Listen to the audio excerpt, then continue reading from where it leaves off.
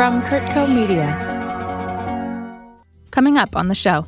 You got to put some work into it. But then when you do, that's when you really feel like the hard work has really paid off. This was totally worth it because they are majestic, beautiful creatures. That's Condé Nast Traveler Global Editorial Director Divia Thani. I'm Bruce Wallen, and this is Travel That Matters.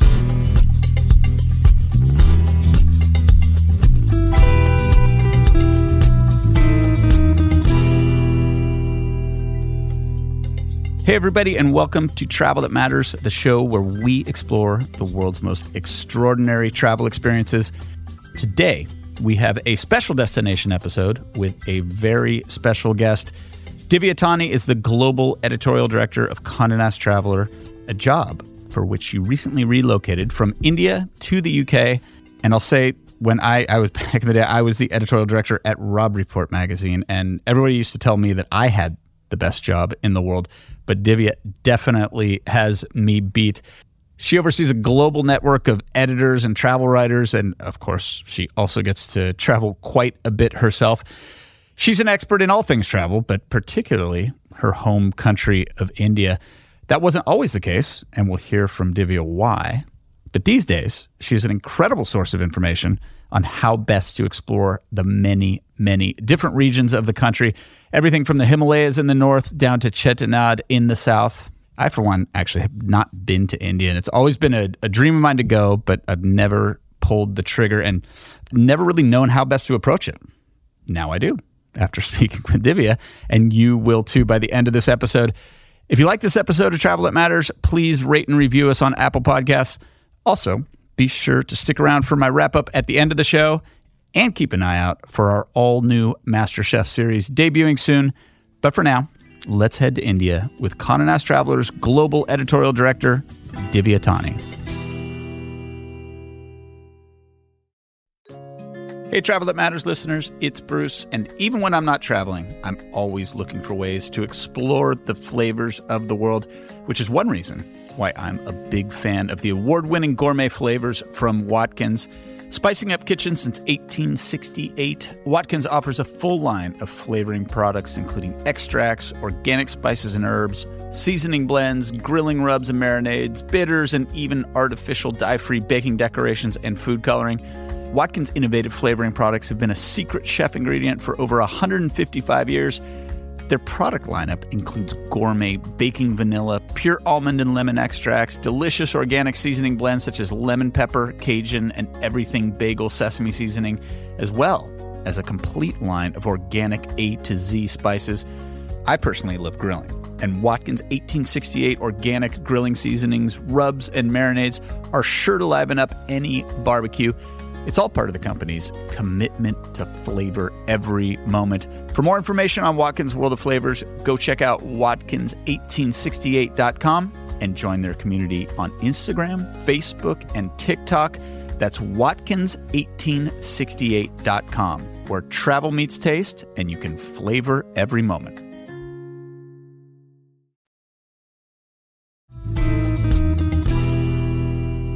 Divia, thank you for joining us on Travel That Matters. So great to have you. Thank you for having me, Bruce. I'm excited. Okay, so Divia, with all these places that you get to go, what was the last destination? Okay, I'm guessing you probably plan ahead a lot. You've got a lot of the, or people planning them for you.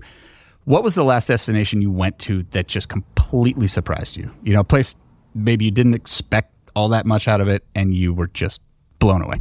You know what I loved, and I'm sure, Bruce, you feel the same way, and since you worked in travel as well, but I think that the best trips are when you actually don't do that much research and you kind of are surprised by just showing up there. And I went recently to a friend's 50th birthday, and we went to Bucharest. It was about 70 or 80 people that he took very nicely. Wow. Great celebration trip. We know that's their age these days.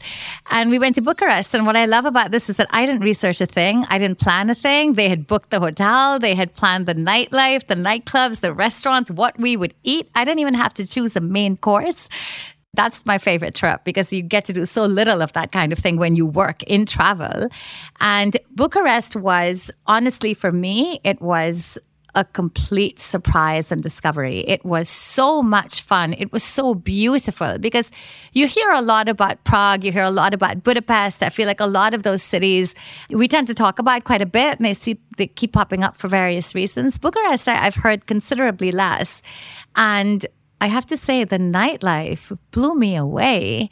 It was fantastic. Some of the best DJs I've ever heard, partying out in the outdoors under the stars, perfect weather. I had the time of my life. I was there 48 hours and I can't wait to go back. That's one of the places I'm actually looking at for this summer. So I'm glad you brought that up. But I've been looking at it more from the wilderness. So Romania has, I guess, the largest untouched forests in all of Europe and great wildlife. I mean, there's bears, there's wolves, there's, all kinds of stuff. And that's what I've been thinking about, like when I think about it, but not great DJs. Not as a city break. I know. And apparently you can access a lot of this amazing, gorgeous countryside 40 minutes outside of the city, which is amazing. It's so accessible. But I have to say, even as just a city break, obviously I live in London, so it's very easy to pop in and out of different places in Europe for just a few days. And I've been living in London just 2 years, and that has been my absolute favorite part of living in London. Okay, so I expected you to convince me to go to India, but now I think you just convinced me to go to Romania instead. So, Bruce, if I do not have you booked by the end of this hour, by the end of this show, I will not have done my job. You're going to India and you're coming with me. I'm going to take you. Perfect. So, let's talk about India. You grew up there. As a kid, did you do a lot of travel through the country? And you brought up London is so great because you can get to all these other countries. India's not. It's a massive country. Like the US, it's so much of your travel is going to be within the country. So what did you love about that growing up? And where were some of your great adventures as a kid? Basically, I was born and raised in Bombay, which many people, of course, now know as Mumbai. My father, though, lived in Africa, in Nigeria. And then he moved to the Caribbean, which is where all of his family lives. Meanwhile, my mother's entire family lived in the Far East, in Hong Kong, in Singapore, in Indonesia. I'm starting to understand why you're in travel, by the way, why you work in travel. This makes sense now. Okay. It does make sense when you think about it. But because of that, I grew up going absolutely nowhere in India, except for Goa, which, as you know, is very close to Mumbai. It's about an hour's flight, and it is incredible beaches, great food, great nightlife. The place has just exploded in much the same way that people, very many people left different parts of the US and ended up in either Miami or Austin during the pandemic. Same thing happened in Goa. And the scene there now is just absolutely buzzing. But to go back to your original question, when I was growing up, aside from Goa, I didn't travel in India at all. I traveled to all of these places where my family was, obviously to see my family, because it was the only chance that we would get to see them. So I grew up not knowing very much about the country. And I will say that at the time that I was growing up in the 80s, it wasn't considered cool to travel in India. If you were someone who could afford it, you traveled abroad, and it was really sad. But there just wasn't as much of an appreciation in at least in the society that I lived in, for what India had to offer. And if you think about it now and you see what a shift has taken place, because today all of us know and all of us recognize what an incredible country we're so lucky to have grown up in. And now I can't wait. So I had a lot of making up for lost time to do when I moved back to India. I went to college in the US, and when I moved back to India, that's when I really started to explore it. So I was in my 20s, and the very first time I went to Delhi, which is the capital, was on a business trip when I was 21. I saw the Taj, believe it or not, I saw the Taj Mahal for the first time right before I started my job at Traveler. And I said, look, if this gig happens, I can't take it and say that I'm the editor of Traveler in India and I haven't seen the Taj Mahal. I can't let this happen. That was obviously many years ago, but it has been such a privilege and such an honor to be able to then travel so much in the country and discover it for myself, first of all, and then to be able to have the privilege of showcasing that to Indian audiences, and then after that to global audiences, and to tell them about my country and tell them how amazing a destination it is, I think has been the greatest honor of my life, without a doubt. As you know, I've never been. And I think with India, because it's so big, like the US, it's intimidating. So I look at it, I'm like, I need a month. I can't just go to India for a week, right? And I need a month. I need 2 months. Most of us don't have that kind of time. But then it's also, I feel like sometimes with places like that, when they're so big and it's so intimidating, you end up just falling into the tourist trap. You brought up the Taj Mahal. Quite honestly, like if I went to India, I don't think I want to go to the Taj Mahal. I'm sure it's amazing, but I don't want to wait in line with people. And so how do I go about it in a way that I'm not just going to do the same thing everybody else is doing? So first of all, I would say, look, if you were to flip it, and if I said to you, Bruce, I've never been to the US and I have a week, what are you going to tell me to do? You can't. Come visit us in Malibu, I think. You're going to say come to Malibu. And then are you going to say, Divya, spend a week in Malibu and then never come back? And that's the You're US, not. right? That's the US, right? Exactly. You can't. Right, you have to think of India in the exact same way. It is mammoth. It is so big. And the main thing about it is that it is so diverse. And I think that's the key to understand about the country.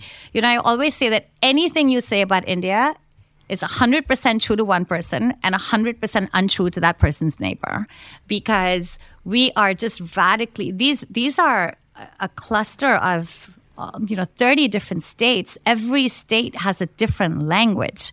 Every state has a vastly different cuisine. We dress differently in each state.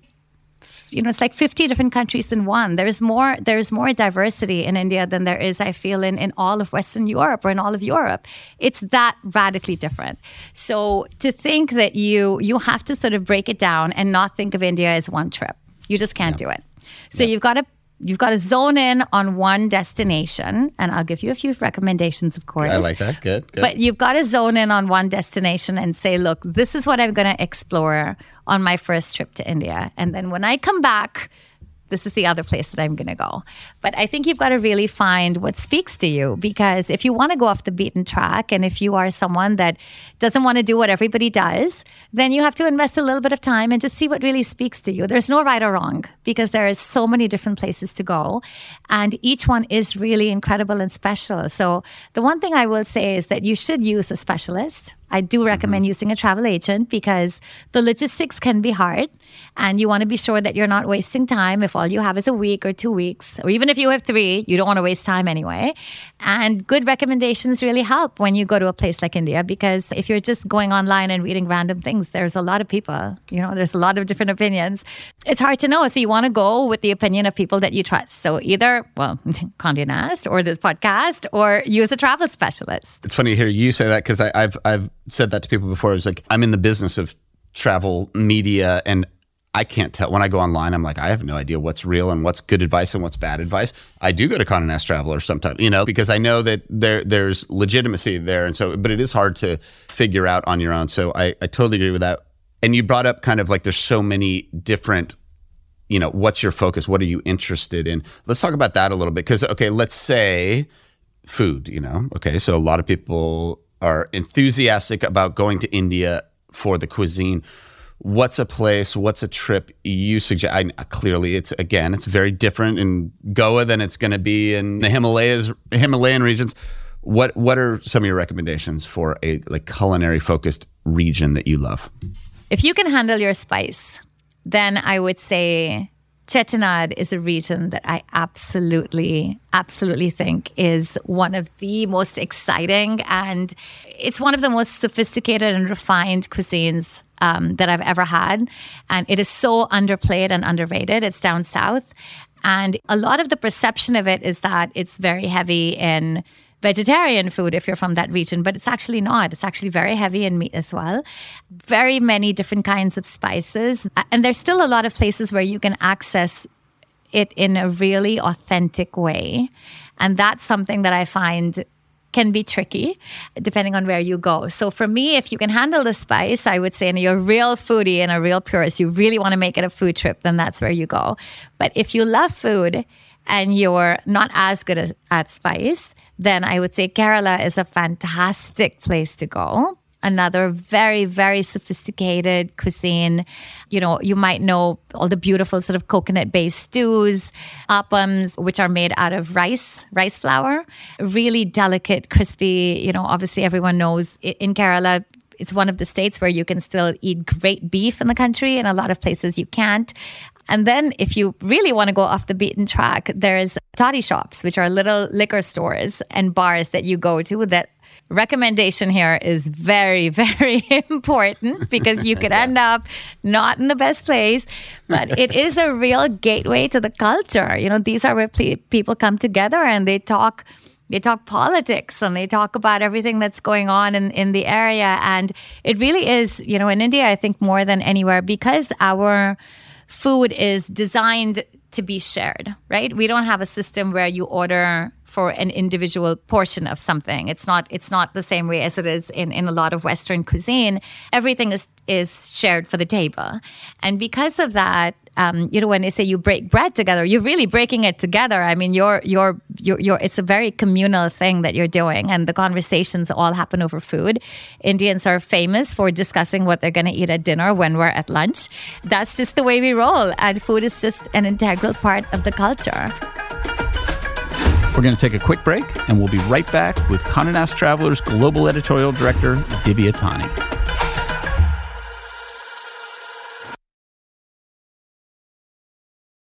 Solar from Kurtco Media, a fully immersive sonic adventure with revolutionary sound from Dolby Atmos, starring Stephanie Beatrice. Jamal has given up, but I'm going to find a way to save him. Tony Award winner Alan Cumming. Leaders have to make sacrifices. Academy Award winner Helen Hunt. This isn't how our mission ends. And Jonathan Banks. Getting you home is the only thing I can do to give my life any worth. Solar, available wherever you listen to podcasts.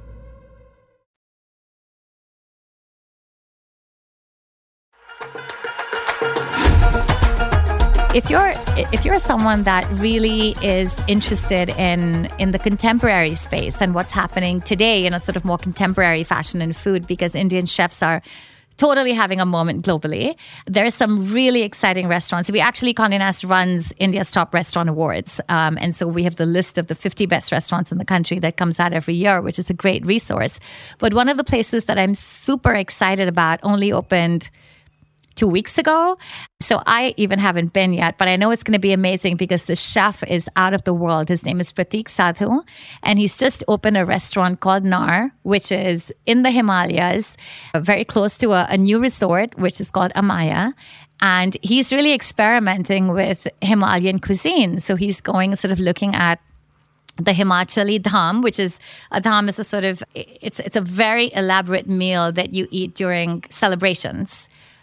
So it takes a lot of time and effort to prepare. But what he's done is he's given it a really contemporary spin. And because he's a trained chef, he's worked at very many 5-star hotels in the country before he worked on a restaurant called Mask, which is today one of the on the world's top 50 restaurants list. So he really brings to it a different perception and a different eye. And what it's going to do for putting food from the Himalayas and that region on the map is going to be incredible. I think this is going to be a restaurant really to look out for. So even when it comes to food, you've got a lot of options, Bruce. So it really depends on what you're into. I think you bring up a good point too, like with the contemporary, with the, the Michelin star type of restaurants. Look, I think in the US, probably in the UK too, Indian food, people think of it as like a place you go at lunch with the buffet, right? And sure, there's, amazing Indian food all over the place, but there's not that perception of it at that level, right? It's not considered like, French or something like that, where you're going out for a really nice meal, Indian, right? So do you see that changing? 100%. So it already is happening. If you come to London, which is where I now live, the Indian food that you get in London today is on par with some of the best Indian food that you get out in India. And if you see the level of sophistication of not just the food, but honestly, even of the restaurants, they are absolutely beautiful restaurants, not kitsch anymore. There's no buffets. You can't get a lunch to go. There's nothing. I mean, there's no section on the menu called curry. You know, all of those things are out. You can't get away with that stuff in London anymore. So the scene for Indian food in London has drastically changed. I always talk about a restaurant in London called Bibi, and that's by an amazing chef called Chet Sharma. He is definitely one to watch. He's received a lot of awards already. He's only been open for 2 years. His restaurant's in Mayfair, and again, it's called Bibi. And the cuisine that what he's doing here with Indian food is so interesting because he's taken flavors that we know, but he's using them in ways that we've never seen before. So he has this one dish, which is scallops in nimbu pani. And nimbu pani basically translates to fresh lemonade.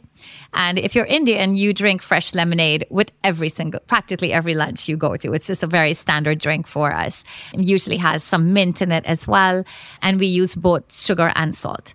And what he's done is he's taken that flavor that we know so well and is so familiar and so nostalgic, but then he's put raw scallop in it. And you're like, what? And for a second, your mind doesn't know. You're like, what is this dish? How weird. It's like a ceviche almost. It is. It's exactly that. It's exactly that. So there is so much innovation. And I think the chefs that we have across the country in India today are doing the most amazing work. And we're seeing that a lot of that is being appreciated. So they're popping up all over the place. They're popping up in London. They're popping up in Hong Kong. And they're all over Dubai. They're in really international cities. There's great things happening for Indian food. I think that in another couple of years, you're going to see, even in New York, you're going to see great fine dining that's Indian. And I think it's going to totally shift the way people think about Indian food. Okay, on the flip side of that, you mentioned the liquor stores. What did you call them? The liquor stores that you can go and get like little bites and the toddy shops. The toddy shops. Okay, so on that, like you mentioned, you got to get a good recommendation. What's your advice for? Okay, yeah, I am going here. It is very easy. I got to say, like I was in Thailand recently. Super excited about the food. It was hit or miss because I don't think I necessarily did it right. I don't think I went about it right. What's your advice for when you go there? It's not just going on TripAdvisor and finding out or Yelp or whatever, finding out where everyone else has been. It's like, how would you suggest going about that? I'm going to a city in India. How do I find some great, authentic restaurants that are going to, be fantastic? The truth is that definitely Condé Nast Traveler. But again, if you're a real foodie, I can give you even other resources that you should use. We have a great magazine, for example, called Goya Journal, run by two fantastic girls in India that is really dedicated to food culture. So it's not that they're just doing the food guides to places, which is what Traveler does. And so the list is a great list if that's all you're looking for. But if you really want to understand the background, because food has a story and the story is always people. And if you really want to get into that, if you really want to understand about food culture and the history of where this food came from, because the history of food will tell you the history of the world and the history of the country, then Goya Journal is a great resource. It's fantastic to read. It's beautifully produced. When I go home to India and I just have a few days, and all I can think about is, before I get there, I'm like, look, I just want home food. I want my mom to make me my favorite dishes. And then I get there and I have a great meal with my mom. And after that, I'm like, this was great. Now we've got to go to the Bombay canteen for dinner because I miss that food. It's funny, but during the lockdown, when we had a pretty long lockdown in India, and so I was home for a long time. And at some point, I started keeping a journal and a little sketchbook, and I started to actually draw the dishes that I was really, really craving from my favorite restaurants. I don't think I'd ever given it that much time or thought or energy, but to really go back and think about the dishes that make you want to get up out of bed, get out of your pajamas, not use Deliveroo or whatever Uber Eats or whatever app you're using, and go to these places because it's not just, the dish is fantastic. You can't get it anywhere else. It does something for you that no other dish in the world anywhere else does. I mean, that's the love of food. That's what makes you want to get up and travel and go across the world. Okay, so India also has the Himalayas, probably the ultimate adventure destination in the world, potentially. They've got, incredible coastline. You've got jungles with tigers and leopards. Like, what's kind of been your favorite adventure that you've been on in the country? So I'm a big, big safari person. I absolutely love safaris. Safari in India is, first of all, I should say it's very different to going on safari in Africa. And that's something that you should mentally, you should be aware of that, because when you go to Africa, it doesn't matter if you're in Kenya, if you're in Tanzania, wherever you go, there is a plethora of wildlife. I mean, there's times that, my plane hasn't been able to land because there was too many giraffe, on the runway. The first time I went to South Africa, I went and I was like, oh my God, I hope I get to see the Big Five. I saw the Big Five before I got to the camp. I literally saw the Big Five on my way into the camp. So there's so much of it. It's teeming in so many places with that kind of wildlife. Whereas when you go to India, which is the only place in the world, of course, that you can see the tiger, it is hard work. You are not just going to be gifted tigers on a platter when you land at the airport. I mean, you have to go searching. You need a great guide. You need a great driver. They have to be really intuitive. They've got to know what they're doing. And sometimes you'll see them, and on many drives you will not. It's a game. You got to put some work into it, But then when you do, I mean, that's when you really feel like, the hard work has really paid off. This was totally worth it, because they are majestic, beautiful creatures that have a very different kind of power to any of the other cats. So it's totally worth it. But the experience of driving in the jungles is so extraordinary, because of course you see other smaller wildlife along the way. Of course, you'll see a lot of that. But the jungles are fantastic. And my favorite, I would say, is Ranthambore, which is in Rajasthan. And the reason that I love Ranthambore so much is because, first of all, the light is just beautiful in these trees, and it's lush, dense forest. But also, in the middle of the forest, there's the ruins of like a temple that is practically 1,000 years old. Where do you see that? Where else in the world do you get to see that? It is just the most exceptional, extraordinary thing. And that is one of the things that I love so much about traveling in India, because we have not done a good job of preserving our heritage. And, it's a very old country. We have a lot of very, very old monuments, but we haven't protected them in the way that Europe has protected them, for example. If these ruins existed in Europe, they would have been beautifully conserved and protected, and you would have to stand in line very graciously to access them and pay for a ticket and all of that. And in India, you just wander around and they're just in front of you, and you can go sit on these walls or these rocks, and there's no one there to say anything. And there's it's not always a good thing. In fact, it's actually a bad thing. But the fact that you can access them and that they're open to everybody is also, there's a beauty and a magic in that as well. When it comes to safari, you have to plan your trip, because you have to think about the weather. Obviously, it's wonderful between November and February, which is peak time to go to India anyway. That's the best time to go because the weather is amazing. It's not too hot. March onwards, it starts to get warm in most parts of the country. But if you are a die-hard safari person and you must maximize your chances of seeing the tiger, then you want to go in April or May, where it's uncomfortably hot, because that's when they're going to come out to go to the watering holes. So you're almost guaranteed a sight. But of course, then you're gonna be sweating a lot. So you gotta decide: are you gonna go when the weather is beautiful and the chances of seeing them might be not as high, or you want to go when it's super hot and you're maximizing your chances? And look, I think there's some, we've talked about this a lot on the show, that concept of, when there's effort involved, the payoff is even better, right? And sometimes when you're working hard for some kind of experience, you end up having experience that other people don't have. And I mean, it's kind of the gorillas are a similar thing. Like when you go on a gorilla trek, you don't know if and there you're walking too. You could be walking for 8 hours and not see any gorillas. You probably will, but then when you do, it's all worth incredible, it. Incredible, right? Yeah, and that's I mean, the tiger. That is absolutely one of my dreams, is to go see a tiger in the wild.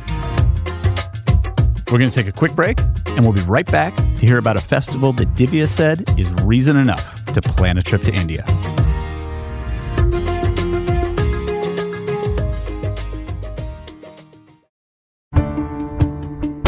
Hi, I'm Lale Arakoglu, host of Women Who Travel.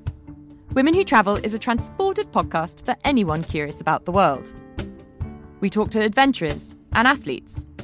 I've raced the Godzone Adventure Race, which is on the South Island and goes through the mountains down in the Southern Alps on New Zealand. That was 8 days spent out in the wilderness. And chefs. Iranian food is home, it's family, it's love. And we share dispatches from our listeners. Ireland is full of these, I will call them ghosts of the past. From stampeding elephants to training sled dogs. We hear it all. The dogs will curl right up with you, and it can be kind of cozy waiting things out. New episodes of Women Who Travel published every Thursday. Join us wherever you listen.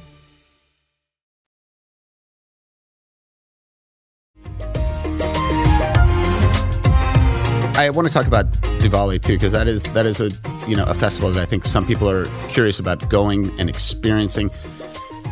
First of all, could you just tell us a little bit about the festival and what it is? But then also, what's your advice? Is that a good time to go? Are there ways to do it, ways not to do it?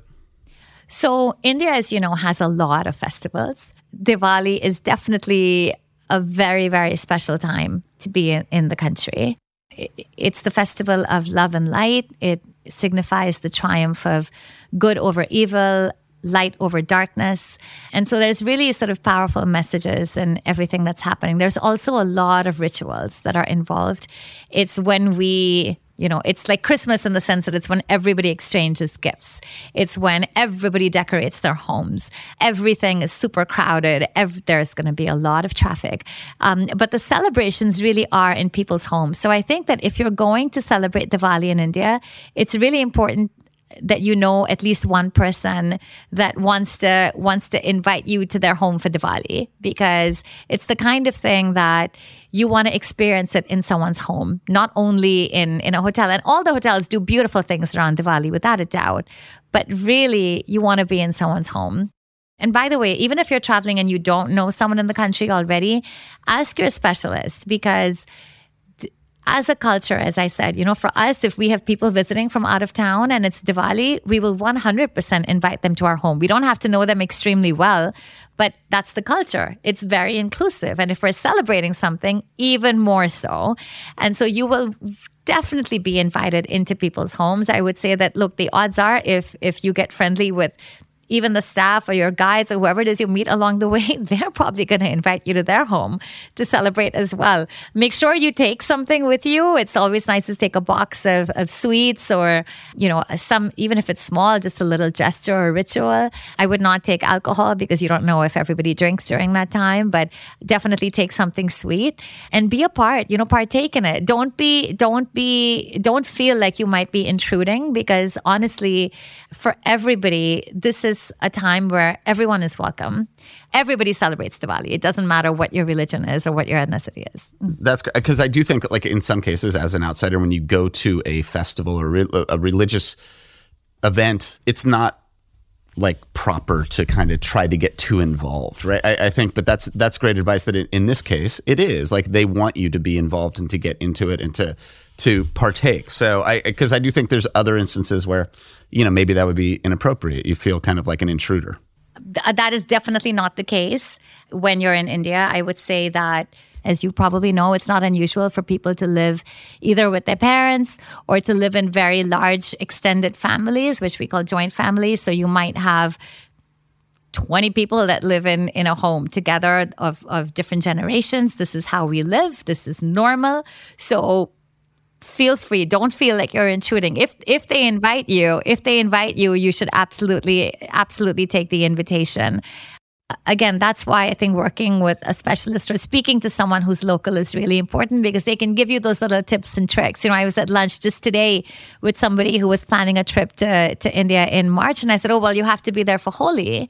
And they hadn't even thought of that. And Holi is another spectacular festival. I mean, you can't miss it if you're in the country around that time. It's when, you've probably seen images. People throw these colored powders at each other and celebrate with, it's the festival of color. And so you come dressed in not your best clothes because they're going to be completely ruined, because you're smearing all of this lovely color on each other. And it really is, it signifies the beginning of spring. It's got very many meanings and layers, but it's a joyous, celebratory time.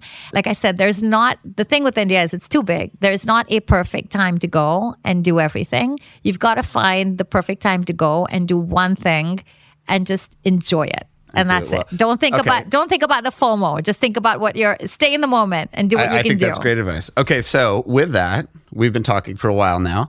You have an idea of what, where my interests might lie in terms of what I would want to do in India.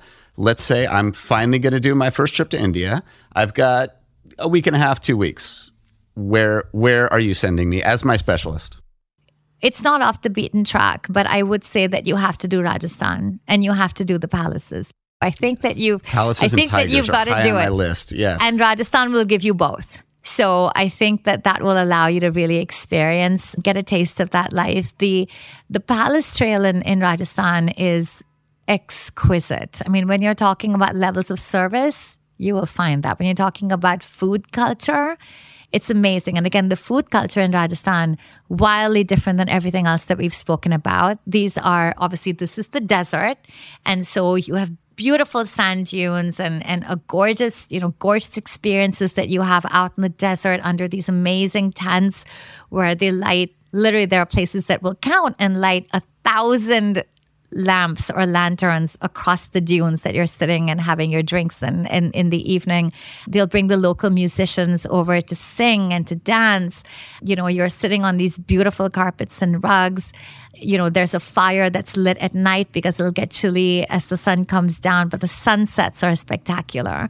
So the cuisine that they eat there, of course, they cook a lot of things under the ground in a very specific way of cooking. And so everything ends up having this really beautiful, smoky flavor. The flavors are all trapped in the food because they can't get out. So the scent and the fragrances are trapped in the food as well. So it really is a feast for all senses. There's a specific dish in Rajasthan that's my favorite, which is called jungli mas, and that's goat meat. And it's only 3 ingredients that they use. So there's ghee, which, as you know, is clarified butter, and salt and red chilies, crushed red chilies. And that's cooked with this lamb. And it's so tender, falls off the bone, and it's so pure in its flavors. It's spicy, and you just a little bit of bread on the side, and it's one of the best, most memorable dishes you will ever eat. And it's 3 ingredients, and it blows my mind that a dish could be that great and that complex and so good, and it's just three ingredients. It's fantastic. Okay, so is it Jaipur? Do you go to Jaipur and then go out to the national parks? Is that kind of how you would do it? You could do that. You could definitely do that. I would also, look, Jaipur you cannot not do Jaipur. It is the center of everything exciting that is happening. I find Jaipur to be, the one of the most exciting cities in the world. Obviously, this is where, if you are someone who loves jewelry, as I am, or someone that loves jewelry, or you need to buy someone a very special present, you do not want to go to India and not go to Jaipur, because you will find the most exquisite jewelry on the planet in this city. It's also where you find the most exquisite textiles, like Indian textiles, that beautiful block printing that is so specific, that is done by hand so painstakingly till today, is done in Rajasthan as well. And Jaipur is the big center for that. So incredible linens, beautiful cottons, everything block printed, the most stunning colors you will ever see. That very famous line about how hot pink is the navy blue of India that Diana Vreeland said when she was editor of Vogue. That really is how when you look at Rajasthan, that's the line that comes to mind, because everything is wild colors. I mean, you see colors in ways that you've never seen before. Jaipur is known as the pink city. Everything is pink sandstone. I mean, it's absolutely stunning. The palaces are gorgeous. There's peacocks everywhere you go. There's an amazing cafe culture. The architecture is beautiful, but it's also a very international city because of all of this amazing tradition and culture and heritage of craftsmanship that exists in Jaipur really draws artists from all over the world. And so it really is very cosmopolitan and international in a certain way, and yet extremely like shows you the best of Indian craftsmanship and old tradition and culture in another way. So I just love how those two come together. So yes, in a nutshell, you cannot skip Jaipur. Another city that I love, especially if this is a romantic break, I would say go to Udaipur, which is right on the lake. Every hotel there is exquisite, right on the water. Having a meal by candlelight on that water is something that you will remember for the rest of your life. It's very, very special. And then Jodhpur, which is the blue city, where you'll find a lot of the architecture is painted a specific color of blue. And that has, again, incredible step wells that have been restored. The old city has actually been completely restored and is gorgeous now. And they have, for example, on one of those major step wells in the old city, there is the Stepwell Cafe where everybody gathers and hangs out. All of the young people in the city come together and hang out there. There's beautiful shopping. There's great food. The Mehrangarh Fort, which is my favorite fort in India. Obviously, there's many of them. In Jaipur, there's Amber Fort, which is also exquisite. But my favorite fort in India is probably the Mehrangarh Fort. It's beautiful. It's imposing. The tour that you do there is just magical. There's a Kali temple in there as well, which is very unique if you know the goddess Kali. It really is an amazing place to go and to spend a few days. So I would say that all of those cities are amazing. But Jaisalmer, which is out in the desert and where you can have all of these amazing experiences, as I mentioned, in the dunes, is also fantastic. I will add one more thing. Don't skip the Taj Mahal. You don't have to do it on your first trip. It's fine. But don't skip the Taj Mahal, because I will say, we've seen so many images and you see so many videos, you see documentaries, you do all of that stuff that I think in a lot of cases, by the time you get to the place, it feels underwhelming. The Taj Mahal will not. Okay. It will not be underwhelming. You must go. I will take your advice on that. Okay, fantastic. Wow. Yes, we need more than a week and a half. We need, again, a month, it sounds like, just for Rajasthan. You can do this. You can do this one in 10 days. I promise. I promise. 10 days. Okay. Can I add just one more place in India before we stop? Of course you can. Okay. Because I can't not mention it, because it's my favorite place. It has my heart, and that's Kashmir. So right up north. Obviously, there's been periods of time where you couldn't go because it was dangerous. That is not the case anymore. Kashmir is absolutely spectacular. Like Rajasthan, it is one of those places where you will not see anything like it anywhere else in the world. There's parts of it that look, I would say, most similar to Switzerland, but aside from that, I can't think of anywhere else.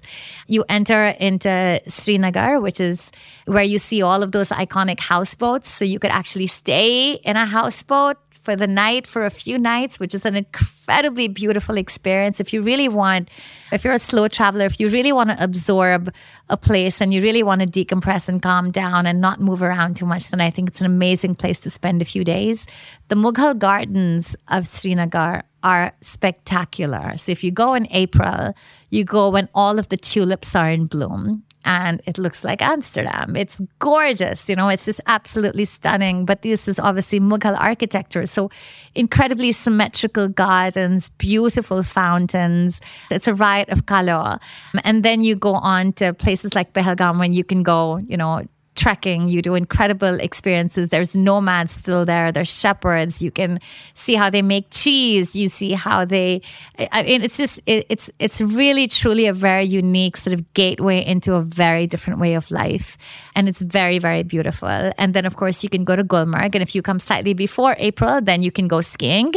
If you're a big skier, then we have great slopes in Gulmarg to ski in. And that's really, magical in the wintertime when you're sitting by the fire and you're drinking some kava. You're a big tea person, I know, and kava is a very specific tea that we have in Kashmir. We have another tea which is called noon chai, which is actually, you put salt into that as opposed to sugar, so also very different. The tea culture in Srinagar is something that never gets talked about and is actually so incredibly rich. And what's amazing about that is the bread culture that goes along with it. And so depending on the time of day that you go to the bakery, you will get a different bread that is baked at different times of the day in Kashmir. And that is so unique to Kashmir. I've never seen that anywhere else in the world. And these breads are fantastic. And you drink them either with the kava or the noon chai. And it really is something that, again, people gather around and they welcome you into their homes. And no matter where you are, and when you're sitting on a houseboat and you have all of these fabulous sellers who are coming by on their boats and selling you fresh flowers or selling you fresh vegetables or selling you jewelry or trinkets or souvenirs. And it's all of these experiences are just really one of a kind and unique. You can't get them anywhere else. So you've got to go to Kashmir. I'm getting chills thinking about these trips that you're talking and these experiences that you're describing. I'm glad to hear that. Amazing. Thank you so much for this has been honestly like we are definitely going to India now, but it's just been I mean inspiring and fun hearing your insights. So thank you. Thank you. Thank you so much for having me and letting me talk about India. And now for the Wallen Wrap-Up. Speaking with Divya definitely has me thinking about Rajasthan and more specifically about tigers. I've mentioned this before, I think, but I have this strange goal of seeing all of the different big cats in the wild, and tigers are one that I have not seen, as are snow leopards, which you can also see in India, but that one, of course, is a little harder to do. But I actually, Divya talked about that, the effort that is involved in seeing tigers. It's like no guarantees. You go out and you look and maybe you find them, maybe you don't. But also she talked about how the payoff can be better because of that, when you put in that kind of effort. And honestly, it reminded me of a story that I have told here before on the show. But when I saw a puma, the one and only time, pumas, mountain lions, they live in the mountains right behind my house, but I have never, ever seen one until I went down to Patagonia, Torres del Paine National Park in Chile, which is, by the way, maybe my favorite place ever in the whole world. It's incredible. There was a photographer there, a wildlife photographer, and she was going out at 4 a.m. one morning to go look for pumas, and she asked a few of us if we wanted to go. I tagged along. We were out there in the dark. Probably, it was actually earlier than that. I think it was like 3. We were in the dark for hours. Didn't see anything. Came back, and the next afternoon she said, I'm going to do it again tomorrow. Do you want to go? And I thought, you know what? Yeah, I do. And we did it again. And sure enough, we finally saw one like right when the sun was about to come up. And it was, again, like it was a magical experience regardless. But the fact that we had worked for it made it just all the more special. Speaking of great wildlife encounters, Deborah Kalmeyer. She was, I think, episode 13 back in 2022, one of my all-time favorite episodes, and she talks about an incredible encounter that she had with wild dogs. And I actually tell my puma story in a little bit more detail in that episode, but I bring up Deborah because she is going to be on our very next episode of Travel That Matters. It is a South Africa destination special with Deborah, Liam Tomlin, the South African chef Liam Tomlin, and others. So definitely keep your eyes out for that episode. It's going to be a great one.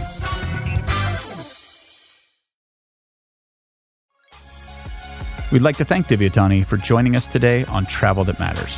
For more information on some of the destinations that we talked about today, please check out our show notes or visit kurtco.com/travel that matters. Travel That Matters is produced and edited for Kurtco Media by AJ Mosley. Marketing by Katrin Skapurtis and hosted by me, Bruce Wallen, and we will see you down the road.